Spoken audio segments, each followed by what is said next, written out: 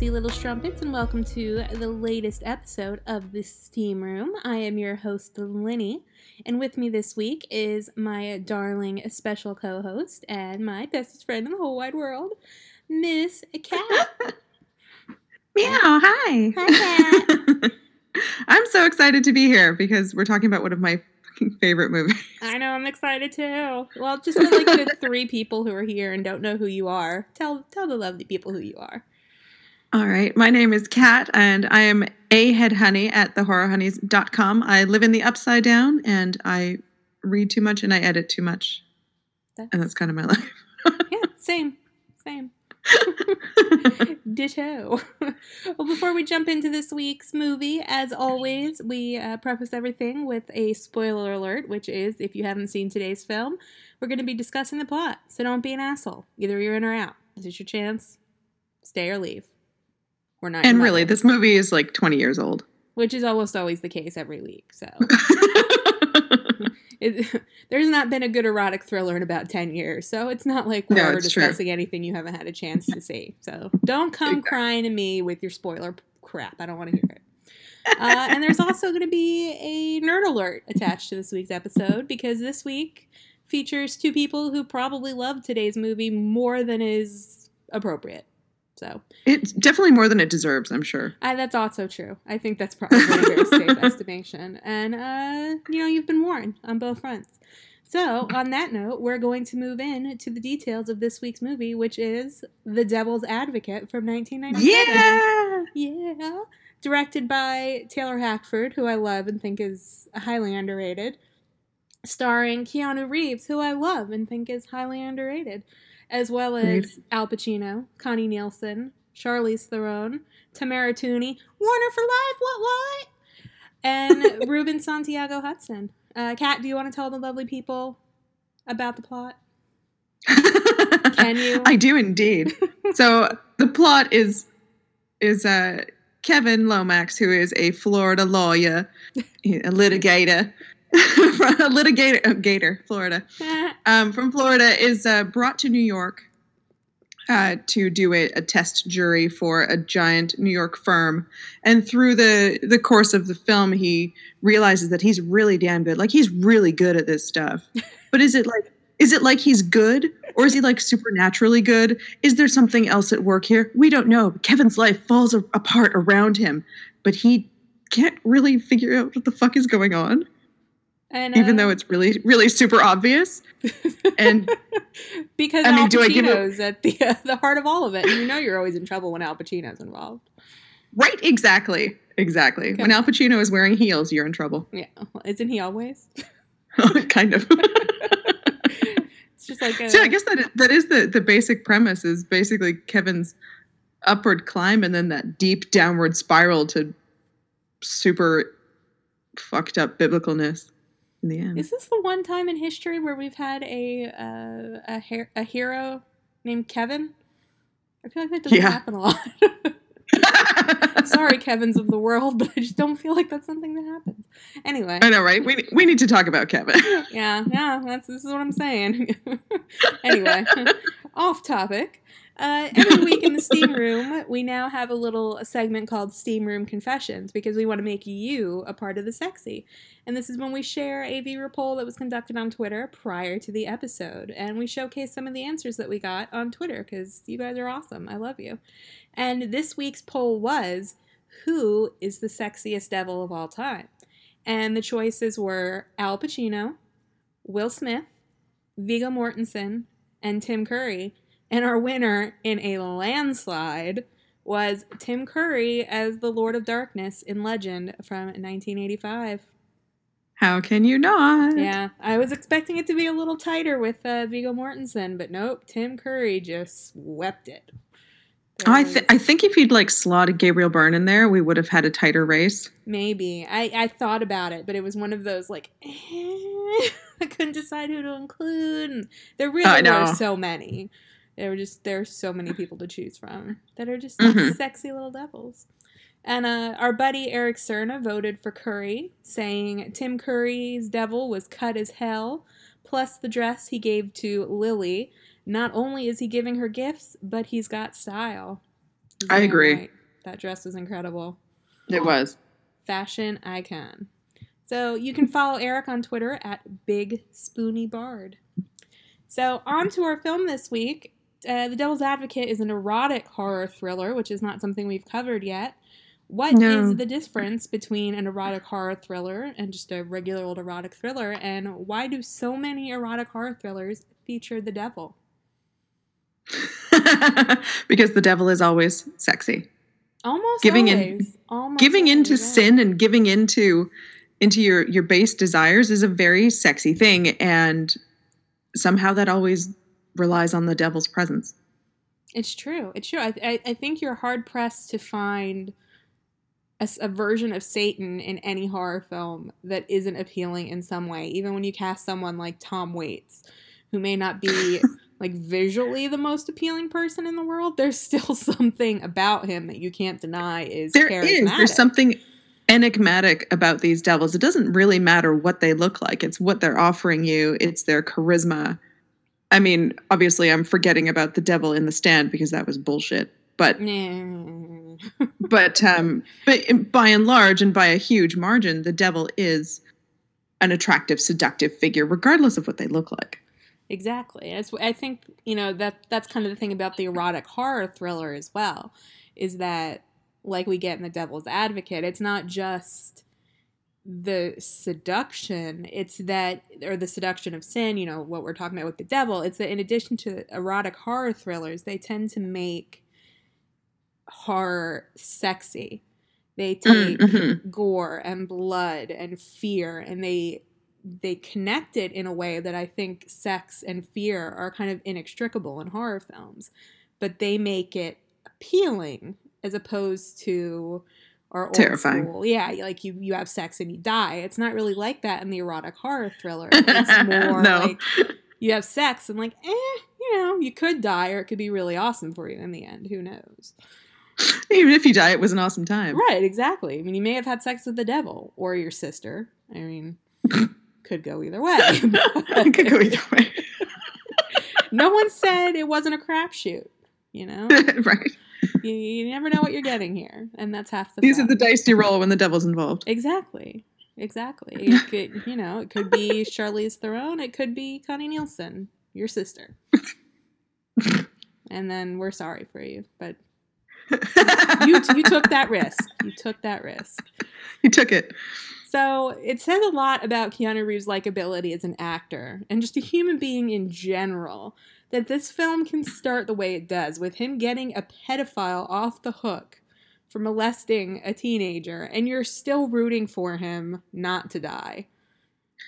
Well, the thing of it is that he does have a change of heart. It does, sort of. I know. It's that horrible inner conflict. Like, he knows that something fucked up is going on, but he still does his job because he's that good. But I love the fact that vanity is set up from the start of this movie as a major problem for him. Once the clues start dropping in later in the movie, and it's a complete mindfuck when you go back and think about what happened leading up to the middle. I know I'm rambling about other things, but like the deadly sins come up in many forms, but vanity is the most predictable and manipulatable. It also applies on so many levels, which is what makes it so insidious and makes it such a great base for this film. Right. I love it quite a lot. But I mean, you have to look at this character in his supreme pride in himself and his abilities, and his inability to let go and give up and give in, which is ridiculous. And yes, child molester, absolutely disgusting. And Kevin just forgets that and does the job. Which is, I mean, at the end of the day, that is awful. What being a lawyer is, especially when you're a criminal defense lawyer. It sucks. But it's especially when you see this scene where it's been obviously not subtly made aware that the person he is defending is a disgusting human being. And that whole table thing. Oh, God. Whoa. Yeah. And he still rips this child apart on the stand, played by Heather Matarazzo. And you're like, dude, I mean, oh, you have to do your job, but still. And then, of course, in the But end, still. you know, he makes the right decision, immediately followed again by the wrong decision. Decision. So, you know, the cyclical nature of the fact that he can't escape the need to always be in the limelight is kind of an interesting subtext of this film that I think absolutely, and we'll talk about that later for sure. Underrated. So Al Pacino plays John Milton, and come on, who doesn't love a heavy-handed literary sledgehammer? Oh fuck! And what's nice about this is that the fatal flaw of the devil is his own vanity. In the end, so yeah, and I think that's something that isn't really presented in these thrillers and these erotic thrillers that feature the devil, is that the devil is rarely depicted as having a fatal flaw. Right. I mean, you can always defeat the devil in a certain way, but it's never because of something he has done. Yeah. Or something about the devil's own personality and the devil having a kind of human personality. Mm. So I really like that about this version of the devil. But yeah, that sledgehammer, Paradise Lost, what? Yeah. Like that. Don't drive it home now. I just love Take that it easy. No one makes the connection. Fucking no one makes the connection. Like, yeah, no. If somebody named John Milton was hiring me to be an attorney, my first thought would be, "You're Satan." Don't even. You take your job somewhere else, devil. I've got other things to do. Mm-hmm. This is where we pause to point out that this film does star Jeffrey Jones, and, you know, fuck him with something hard and sandpapery for all eternity. Yep, hard and pointy. Yep. All the time, forever. Yep. Not a fan of Jeffrey Jones or the fact that people keep hiring him to be in movies. So this is a no separating the art from the artist zone in the steam room. Jeffrey Jones can go jump off a cliff. Thank you. Indeed. All right. So thunderous applause. Yeah. Goodbye, sir. So this movie, The Devil's Advocate, is full of strong, complex female characters, but doesn't pass the Bechdel test. And I think we both came to the conclusion that it actually does not. It does not. Definitely not. Even in the tiny moments that it does, the conversations are all about one thing, and that's vanity and its various connotations and meanings to the characters. The wives, I mean, from my perspective, I see the wives as prizes that are given to faithful devotees for their service. They're strong, they're sexual, they're opinionated, but ultimately they're playthings. And the male gaze, like the camera, is lascivious and pointed and very specific. Yeah. In what we see. So I think that's an important distinction to make. Like, yes, these women are strong, these women are beautiful, these women are powerful, but ultimately they're figments of everyone's imagination. Right. And I mean, it's so complex because, you know, they are almost always talking about men.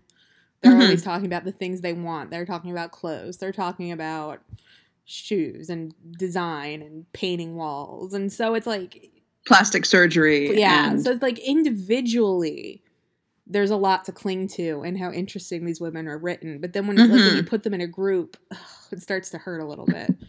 It does. It really does. I want to probably give it more credit than it deserves and thinking, well, maybe that's the point. That, you know, the women within the law firm have been corrupted and it takes the group to corrupt Charlize Theron's character, Marianne. It's when she's on her own that she's stronger, but I don't know if it was that complex. Too much credit. Well, it's all these influences. It's one of those things that I really like about movies that involve these supernatural things, like Constantine, another Keanu Reeves starring role. Yes. Where there's angels and demons and they kind of whisper and, you know, push and pull humans in one way or the other. And I think because she's surrounded by all of these demonic women, it's kind of pushing her that way. It's those little hints and little picks. So when she is on her own, yes, she is stronger because when she's with all these other people, it's this like sea of whispers kind of pulling her around and making her feel like this is all normal. Like that scene in the Barzoons' apartment is just crazy. That party scene. Yeah. Oh my God. It's just so claustrophobic and intimate. And it's that feeling of no matter who you're talking to, everyone in the room can hear you. Yeah, that You scene know? as somebody that doesn't do crowds and parties, that is one of the most stressful scenes to me because you can kind of feel her Absolutely. anxiety starting to creep up, and it's really contagious. And I just love the little blips that we get, little scenes between different groups of people talking, and it's all very predatory and dangerous lawyer speak. You know, it's really, really stressful, and I really love how that was set up. Yeah, absolutely. So that's a good segue into the character of Marianne, who's always been to me the most interesting one in the film. Now, she's Kevin's wife, and throughout the movie, she slowly starts to fall apart, lose her mind, connected to a bunch of different things. So, something that's always been really interesting to me is, was she always like this, or did John physically do something to her? Because on one hand, she goes from an independent career woman to being completely isolated in a new city, but on the other hand, it happens really fast. And it happens immediately after this very intimate moment between her and John. And it's like, did he use his devil powers on her?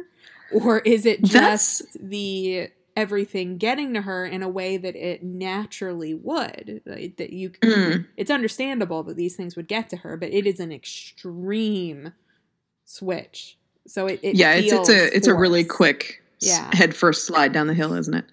I feel like it really was that first giving in to vanity as suggested specifically by him. Right.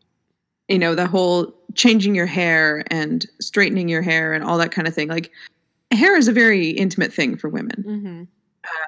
And I think that whole scene between the two of them, with all this chaos going on around them, they're this little like eye of the storm, and it's really, really creepy and intimate, and it's like this little weird bubble between the two of them, like he's created it for them. And I think he totally used his devil powers, and I'm using my air quotes here, devil powers, to manipulate her. So it feels like when others are manipulated by the devil, specifically, their soul kind of flexes to allow it. They get stronger. Kevin gets stronger. Everyone around them gets stronger. But Marianne, who really just wants to be happy and have a family, is completely fucked because she is literally the epitome of goodness in this movie. She is that good touchstone, that innocent lamb sent out among the wolves. Right. There's no flex to her soul. Yeah. So absolutely. when he hits her with that and she gives in, everything kind of cracks and falls apart. Yeah, absolutely. I think that's a really good point. And it's interesting to watch the process of her falling apart because it is so extreme and it's so upsetting. And I think it's a really interesting performance for her. I think she's really underrated in terms of the performance she gives in this movie. And it was a really good precursor to what she obviously became, which is absolutely an Oscar-winning actress. She's exceptional. I find it a little funny that I know we've talked about this in previous Steam Rooms, where the actresses who do these roles in erotic thrillers, they usually get passed over for other things because they're seen in a completely different light. Like they're seen as predatory and sexual and not the right material for a romantic lead. I think because Charlize got this role that was so sweet and innocent and corruptible, I think that's why she was the only one to kind of succeed out of it. Like Connie Nielsen did her own thing. That's what I was going to say. But she definitely hasn't had the career that she deserves, and maybe it was because of this predatory role. I mean, it's super hard to say. Yeah, but Charlize seems to be an anomaly. Well, and I think it's definitely because she didn't play the Connie Nielsen role. I think when you take on that particular role of being sexual, and especially with the incest angle, I think it's a little harder for people to look at you and see anything different later. Whereas, totally. Charlize was relatively the good guy here, probably more than anyone else in the movie, so it's a little easier to shake that off. At the same time, when people talk about her films, they rarely mention this one, so it's not like it's... I know. It's not so exactly... Weird. Yeah, it's not exactly clung to her in any sort of meaningful way. No, it's funny because when we saw Wonder Woman and Connie Nielsen was on screen, my husband turned to me, he's like, is that the chick from Devil's Advocate? I was like, yeah. Yeah, it He's took her a never while. said that about Charlize, so it's one of those things like this is what you remember. Right, right. And it took her a while to get to the point where you really saw her in big screen. I mean, she's been doing smaller stuff for forever, and she was on TV, but to be up there in a big budget film, that's definitely something that it took a while for her career to flex into. So good on her Totally. for that. So in the film, Kevin ends up taking on a case that ends up being incredibly similar to the case that he left behind in Florida. And I don't remember if we added it. There are elements of a certain hobbit-handed, powerful man that currently pretends to run our country that is a little bit present in this character, and it's intentional, apparently, which is even more upsetting. Like yeah, it's right in there, and it's played by Craig T. Nelson, and it says a lot about Craig T. Nelson's skill as an actor that someone so generally likable can be so fucking detestable in this movie. He's Neffler the Muffler Man, goddammit. And if you get that reference, we can be friends. Oh my god, I can't believe I totally forgot about that until you brought it up, and I'm oh shit. Yeah. It's really a very upsetting subplot, but it's upsetting in a way that's effective, and he plays the role really well, and yeah, it's gross, but it works. Yeah, totally. And it's probably even more upsetting in retrospect, given our current situation. Well, I know we're probably going to get to this later, but I think The Devil's Advocate predicted a lot of things it had no real business predicting. Yeah.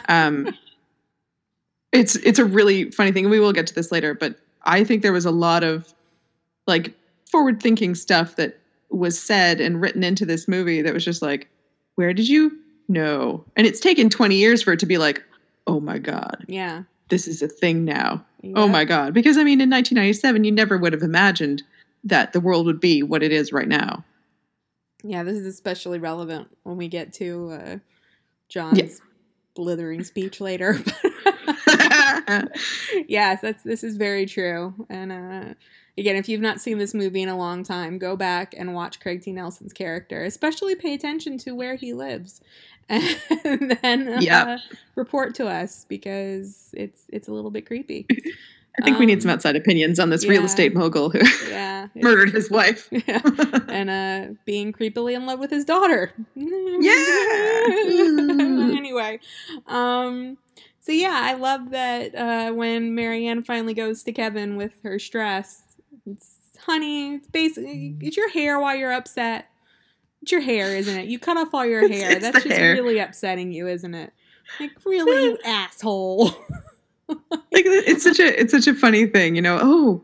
Oh, it's such a drastic change. It's the color, and I mean, I like it just fine, but fuck off, man. Yeah, it's like usually the first reaction when a woman's having problems is like, oh, maybe you should change your hair. And then the minute you change your hair, oh, I think it's because you changed your hair. Like, go fuck yourself, dude. But it also really shows how distant Kevin has been and how different their relationship is since they've been in New York. Like, that doesn't strike me as something he would have said back in Gainesville. Yeah. No. By the way, sorry people in Gainesville, your city sucks. Why anybody would live in Gainesville is beyond me. I understand why Tom Petty left. You can claim Tom Petty's like, oh, Tom Petty's from Gainesville. He doesn't live there for a reason. Anyway, so I think that's since we brought up Gainesville, I really have to address this whole Florida stud thing. Yeah, I still don't know what that means.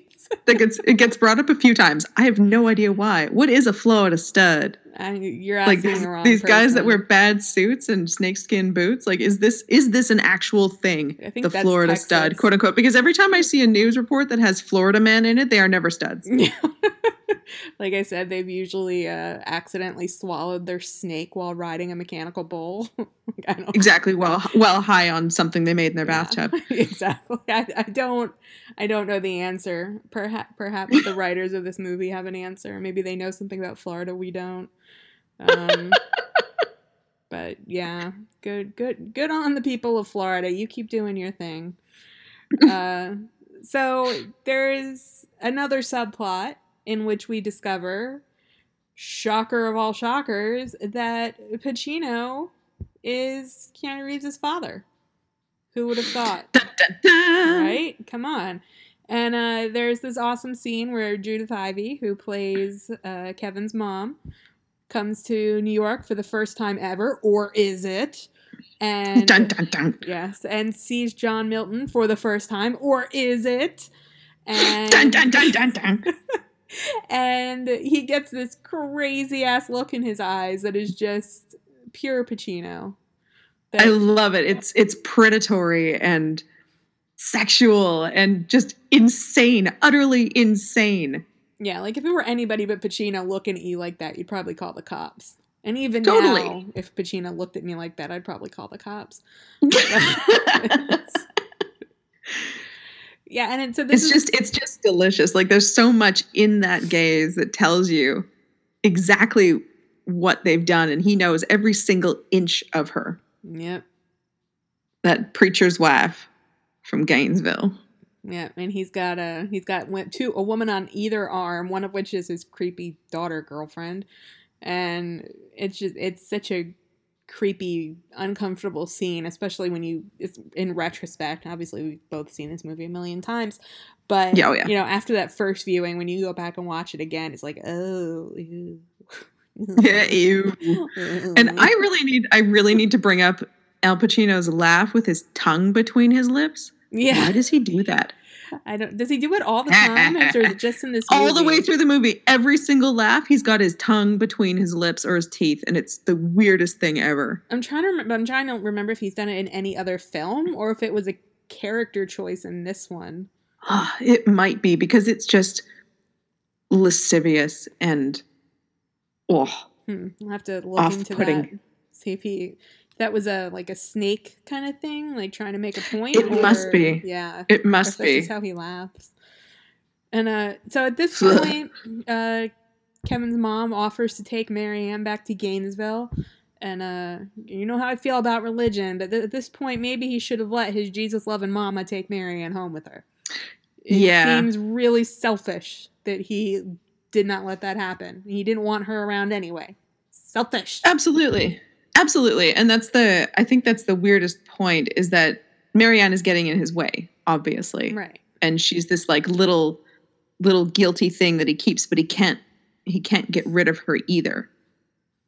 It's this weird possessive thing. Like, she's mine and I'm looking after her, so she'll stay in my giant apartment in New York, even though she's super unhappy, but I don't really care. Right. She's not doing anything but like marinating in her own misery in the apartment. So yeah, selfish.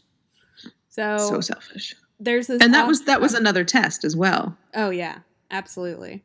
And there are several of them, especially moving forward from that point, where you know that that's what's happening. And so we're just going to stop here to point out that there is a scene in this film where Al Pacino speaks Spanish, and he speaks horrible Spanish. It was painful to listen to. Super jolty high school Spanish that you learn, and you have to repeat it all back and pronounce every single syllable. That was somebody off camera, probably like speaking into an earpiece, so he was doing it phonetically. Oh, it was awful. Hurts. Ugh. So there's this awesome scene, which just seriously, like, okay, you know how I feel about Keanu Reeves. I'm not sure everybody knows. I try to make it very clear. He is the lock screen on my phone. I love this man. I think he is one of the most underrated actors in the world. And there are several scenes in this film that I think prove what an excellent actor he is. And there's a scene around this point in the film when Kevin is fighting with Marianne on the phone in the kitchen of a restaurant. And they're fighting, and there's no conviction to his fight. It's like he's just going through the motions, and he stops while he's fighting to just smile, this Keanu Reeves smile at John, who is salsa dancing in the restaurant. And it always gives me chills, because it just shows how uninvested he is in this fight and Marianne's pain, how he's not listening and he's not even pretending to care anymore. And it's this little moment, but I think it works so well. And it always catches me. I usually end up rewinding it to watch it again, because it's so good. Oh yeah, that whole scene is super chilling too. When he think about it, and he's talking to these girls and telling them where they went to school and, you know, all this kind of stuff. Like, what have they done and how are they being influenced now? Right. It's a really chilling, creepy scene. Yeah. And I love it. Yeah, it's fantastic. So, well, we're going to pause real quick for another one of our Steam Room confessions. Our darling friend Amber picked Tim Curry as well in our Steam Room poll, and her reasoning was that she saw Legend in the theater when I was a kid. Technical issues caused it to stop playing halfway through, and the quality was shitty, but nothing stopped me from loving it. Tim Curry left an impact on me that will last a lifetime. I think that applies for all of us. Agreed. Yeah. You can follow Amber on Twitter at Tango in Eden. So, thank you, Amber. So, at this point in the film, we kind of hit probably the most straight up horror moment in the movie, which is a dream. Marianne's nightmare. Yeah, that Marianne has. But for me, everything following Marianne's dream is more upsetting than the dream itself. Because she, at this point, realizes that she knows she can't have children. She's been told by a doctor. And whether you are a woman who wants children or not, you know that horrible gnawing feeling of suspecting that some people only see worth in your ability to poop out a baby or not. And it's kind of that moment for her where she realizes that she doesn't, not only does she not believe that she can have the life she has, but she doesn't think Kevin's going to see that worth in her anymore. And watching her go through those emotions, I think, is one of the most moving and upsetting scenes in this film. Absolutely, and she's totally resigned to it too. She knows it's going to happen. I know you, and it's just this quiet terror that she has nothing left to offer him. It's so upsetting. And I couldn't imagine that. You know, someone that you've dedicated your entire life to, given up everything for, and something that is beyond your control renders you useless to them. Yeah. Ugh. It's an intense scene, and it's, again, another really well acted one. Mm-hmm. Now there's a scene that follows where John Milton tells Kevin that he should take some time off for the case, or for Marianne, walk away from the case, go take care of your wife. And he says, she's your wife, she's sick, she needs you. And he says it with all the conviction of Wonka's, stop, no, come back. Like, you don't buy it for a minute. I love that comparison. Yeah, I mean, that's exactly what it is. There's no conviction to it. And none whatsoever. And it's, you know, the fact that, for being a smart guy, that at this point, you know, Kevin's not seeing that there's something else going on here, just proves how far gone he is down this road of vanity. Especially in the whole line of, you know, she gets better and I hate her for it. Yeah, exactly. Well, that made me hate him so much. Like, the justification, like, that is next level justification. Totally. It's incredibly impressive. And yet at the same time, like, you hate him, but you still don't hate him. And is that a Keanu Reeves thing? Is it the character being written well enough that you never fully fall off his train? Like, I don't. Maybe I think it has to be a combination of the two. I feel like maybe I just forgive Keanu Reeves anything. I know. That might be it. But he just wants to succeed so badly, and, you know, no matter the cost. And that is definitely his fatal flaw. Yeah. Is that win, always going for the win. And once that win is done, then he can focus on Marianne and everything's okay. So he's not willing to make any of those sacrifices, because it feels like he doesn't think those sacrifices are something he should have to deal with or beneath him. Exactly. So from there, we roll into the monologue scene, which it's John's epic monologue cut with the scene of Eddie dying, which, you know, fuck you. It's the best part of the scene is watching Jeffrey Jones die. But I know, right? So good. I wish it were more violent. But so John's monologue sounds amazing when he's Pacino delivering it. But when you read it without that delivery, it makes no goddamn sense. Like, no, it's totally like a hobo rant. It's really really hilarious, and which is even better considering that the Eddie Barzun character was beaten to death by hobos with sticks, which I quite enjoyed as well. Yeah, like this, if you actually just read the words to what he's saying, it's like, wait, what? Oh, it's ridiculous. It's ridiculous. Should I find it? Should I find it and read it? You can, yeah. Absolutely. I mean, because the words themselves, I want to know what the screenwriter was on when he wrote this. It's like, what are you smoking? Love it. I really love it there. But it's also nonsensical. I mean, there are moments completely that kind of, I mean, the words on their own make sense, but the way they're strung together are just nonsense. Like, just absolute absolutely. Nonsense. Absolutely. And I mean, you have to imagine it in the way it was delivered. Like, it's so different when you recall the film, and it's delivered a little bit broken up with those other things. Right. I think that makes a huge difference too. Oh my God, this is so long, but it's so worth it. Go for Eddie it. Eddie Barzun. I nursed him through 2 divorces, a cocaine rehab, and a pregnant receptionist. God's creature, right? God's special creature. And I've warned him, Kevin. I've warned him like every step of the way. Watching him bounce around like a fucking game, like a wind-up toy. It makes no fucking sense.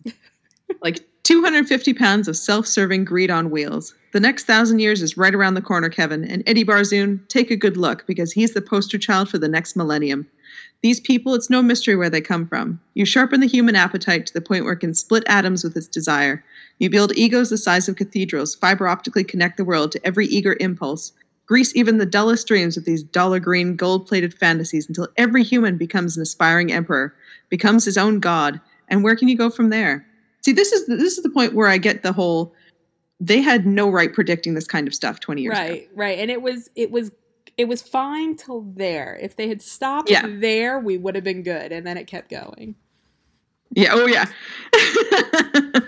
As we're scrambling from one deal to the next, who's got his eye on the planet? As the air thickens, the water sours, and even the bees' honey takes on the metallic taste of radioactivity. And it just keeps coming, faster and faster. There's no chance to think, to prepare. It's buy futures, sell futures, when there's no future. We've got a runaway train, boy. We've got 1 million Eddie Barzuns all jogging into the future. Every one of them getting ready to fist fuck God's ex-planet, lick their fingers clean as they reach out towards their pristine cybernetic keyboards to total up their billable hours. Ooh. And then it hits home. You got to pay your own way, Eddie. It's a little late in the game to buy out now. Your belly's too full, your dick is sore, your eyes are bloodshot, and you're screaming for someone to help. But guess what? There's no one there. You're all alone, Eddie. You're God's special little creature. Maybe it's true. Maybe God threw the dice once too often. Maybe he let us all down. Hobo rant. Yeah, seriously, like it really, like, when I was listening to it, I was so caught up, and then it clicked in the line, "You're all alone, Eddie. You're God's special little creature." I was like, wait, that doesn't make any sense. You can't have it both ways. So then that's when I went back and read it, and I'm like, what the hell is he talking about? Exactly. It's the best. It's the best thing and the worst thing at the same time. Like, there's so many little bits of this are super chilling because they are true now. Yeah. And weren't really true in 1997. Oh, for sure. Yeah, I mean, things were definitely different then. It's gotten worse, but then at the same time, you had your point and then you kept going. And I want to know who's responsible for that. I would love to see the original script to know if that's what it was. Maybe Pacino just went on a rant. That is completely possible. I could see that. That seems like something I actually kind of like that. Yeah. He just Pacino'd the shit out of it. And the best part is that Al Pacino is just living for this role. Oh, absolutely. Like, I've never seen someone chew scenery more happily. Yeah, for sure. That's what he does, though. That's his thing. Absolutely. So following this rant, of course, because no movie like this ever lets a woman get out completely unscathed, Marianne gets raped. And way to go, Kev. You don't believe your wife, you know. As if she hasn't been through enough. Right. And granted, I mean, yes, he was with John all day, so I get that he's having trouble reconciling But at the same time, like, maybe give your wife a little bit of the benefit of the doubt that perhaps maybe she got her timeline wrong, or maybe it was someone else and she just put his face in the villain's role. Like, whatever, but don't automatically tell your wife she's crazy when she tells you she was sexually assaulted. That is not the proper response, Kevin. Exactly. And I mean, assuming that all those marks are self-harm, I mean, it's all awful. Like, everything about it is awful. Yeah, and it's kind of hard to explain how a woman would have all of those awful scratch marks all over her body as a result of doing it to herself. So, yeah, way to go, Kev. Way to go. Good job. So from there we move on to Eddie's funeral scene. And I know people grieve in their own ways, but these people are fucking disgusting. They're disgusting. This is where you really start to see the depth of just absolute grossness of the people that are in Milton's inner circle is at his funeral. And this is where the vanity comes back too. Like all the women complimenting each other. Oh, doesn't she look ravishing? It's a fucking funeral, you vultures. Yeah. It's not like, you got to figure that probably in these ridiculous rich people circles, it's not uncommon that it probably really is like this, but I'm sure it doesn't make it any less disgusting. Definitely gross. Not. You people are gross. And not that this was a subtle movie before the moment, but the holy water scene is where it's like, yep, we know what kind of movie this is. And again, it's the tongue between the teeth thing. Yep. Oh, yeah. Oh, yeah. Yep. I can visualize it. Yeah. You did do that a lot. Now I have to rewatch it. Like I needed an excuse. Like you need an excuse. Yeah. So then, of course, we have finally somebody's here to help Kevin and tell him what's going on, and he gets hit by a car. But yeah, like, our other subplot, the Weaver Commission. So many subplots. But who the fuck crosses the street in New York without looking? Like, I hate scenes when people get hit by cars, but in this case, this guy kind of had it coming. Like, dude. I don't disagree with that at all. Dude. Come on. So, that subplot out of the way now. We move back to Marianne, who is now in a mental institution because her husband can't be bothered to believe her that she's been raped. So, as the only sympathetic character in the film, at this point, she kills herself, which... Well, and Kevin's mother has returned to look after her. Yes, and someone reading the Bible to me all day in a locked room would also make me even more unhinged. So, good job. Oh, yeah. Didn't we learn that from Game of Thrones? Like, come on. Yeah, you're not helping. So... This suicide is just awful, though. It is. It's brutal. It's horrible to watch. And I think that Keanu's reaction in this scene is some of his best acting ever. And I will stand by that. Definitely agree with that. It's incredible. It seems genuine and it's devastating and good God. It's an incredible scene. No, it's so heartbreaking, and just the look of pure love on Charlize's face before she does it, the conviction and everything, and that dead stare. Oh my God. Yeah. Like, girl, work that out. It was really good. It's so good. And I know we differ on our opinions here, but I think this is one of the only that Keanu shows some kind of chemistry with his female co-star. Anybody can say this. Yes, I said female co-star. I did put a qualifier into the female co-star. Just because, he is not known for having a shit ton of chemistry with his female co-stars. And I mean, given his life and all that kind of stuff, I get it. Yeah.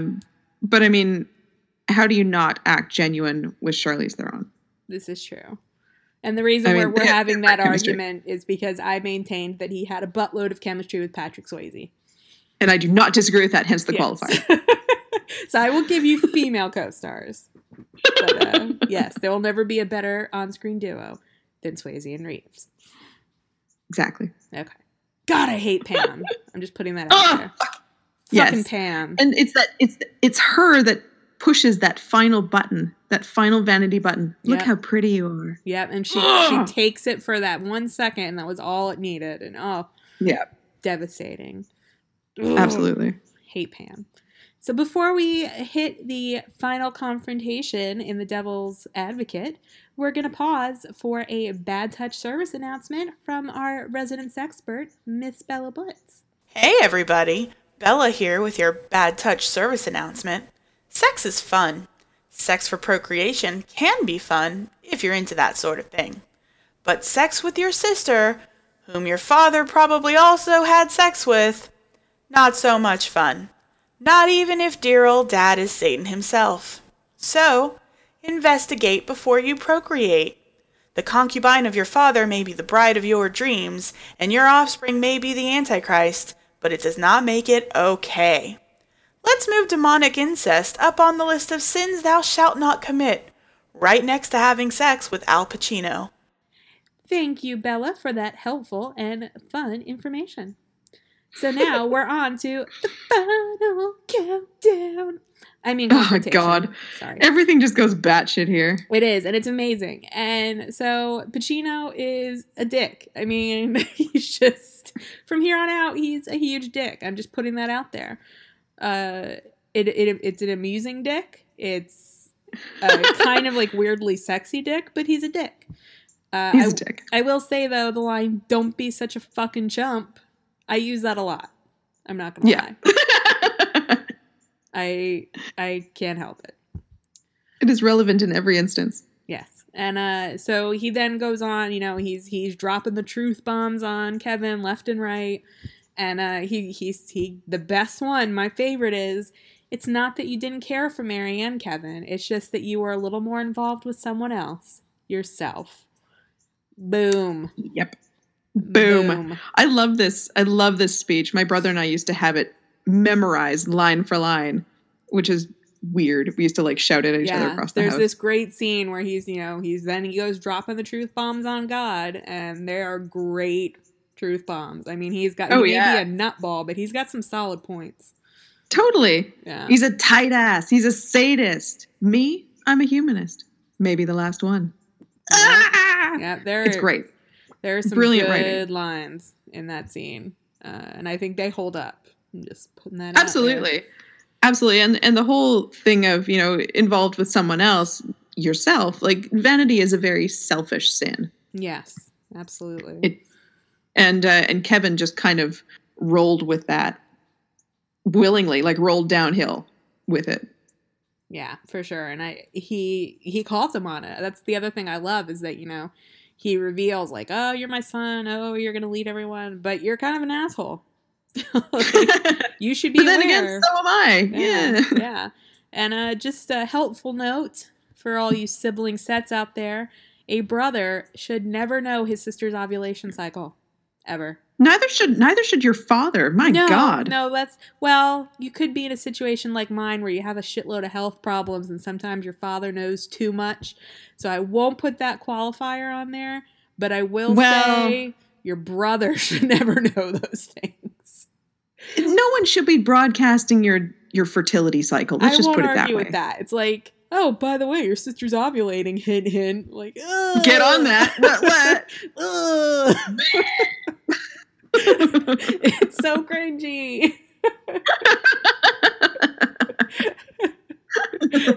I really wanted him to say so. I know, right?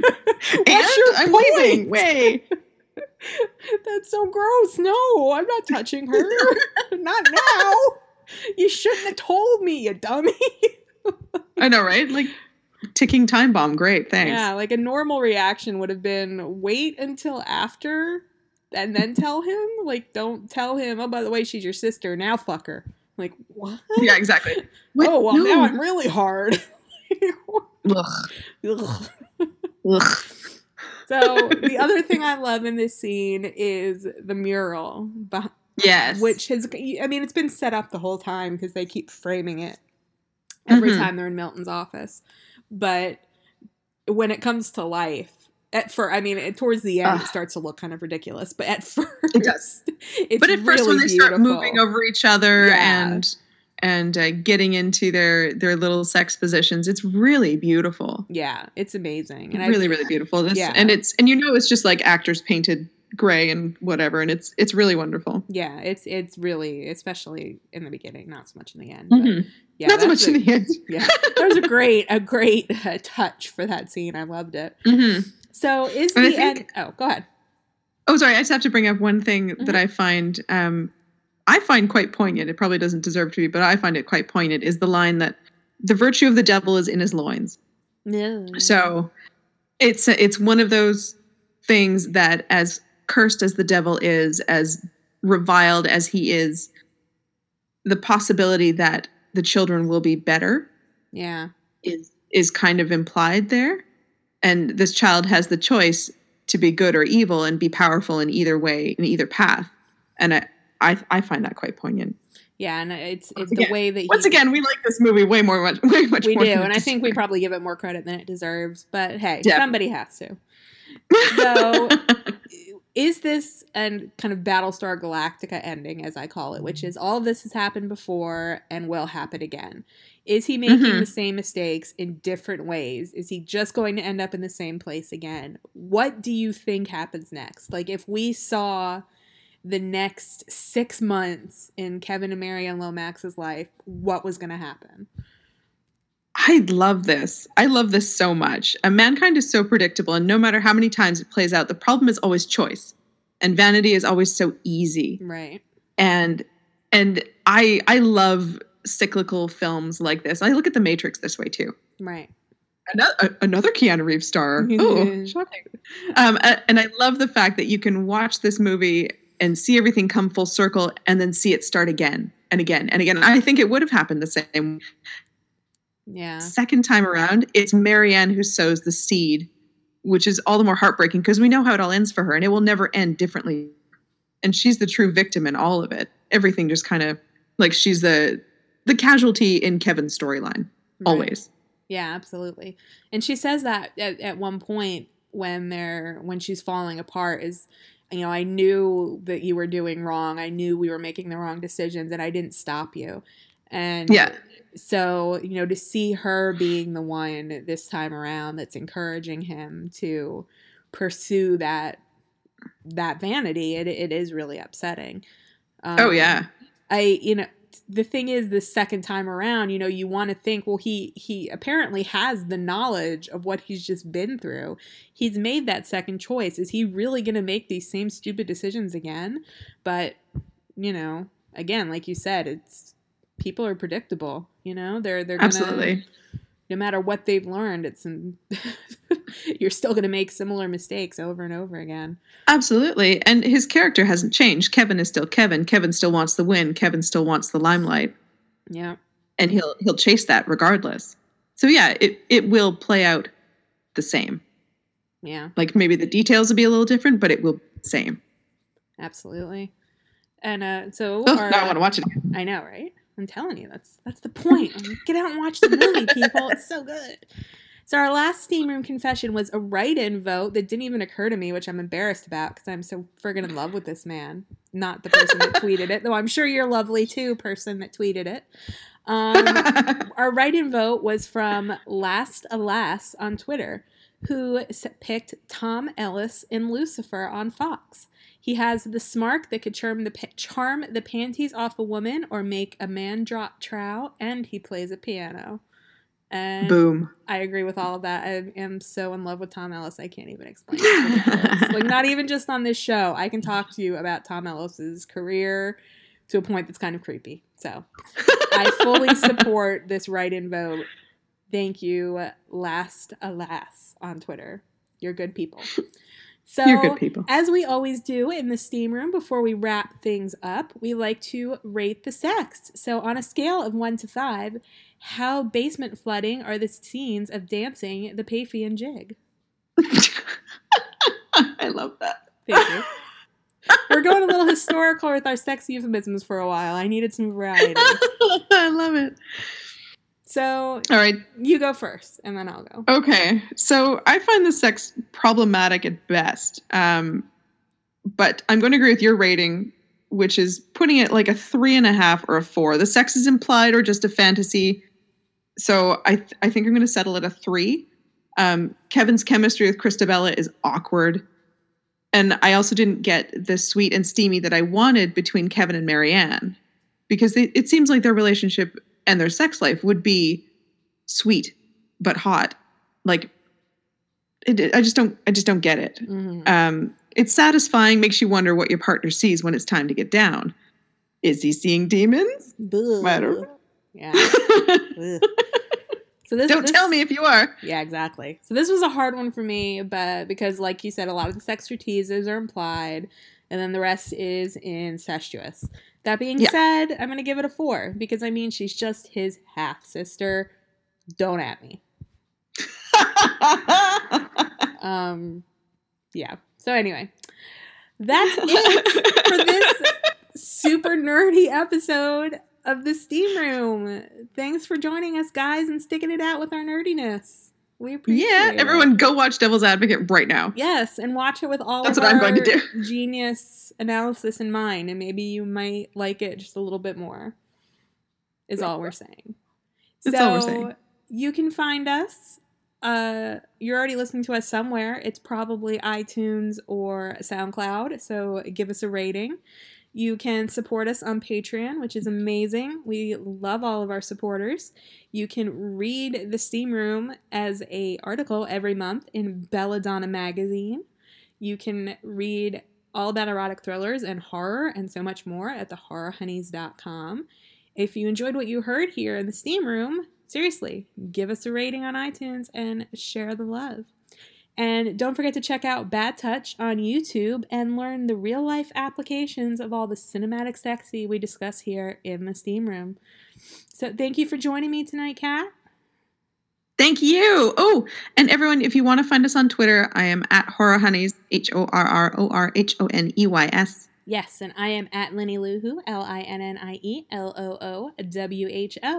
So thanks for joining us this week. And remember, kids, there may not be any sex in the champagne room, but there is always sex in the Steam Room.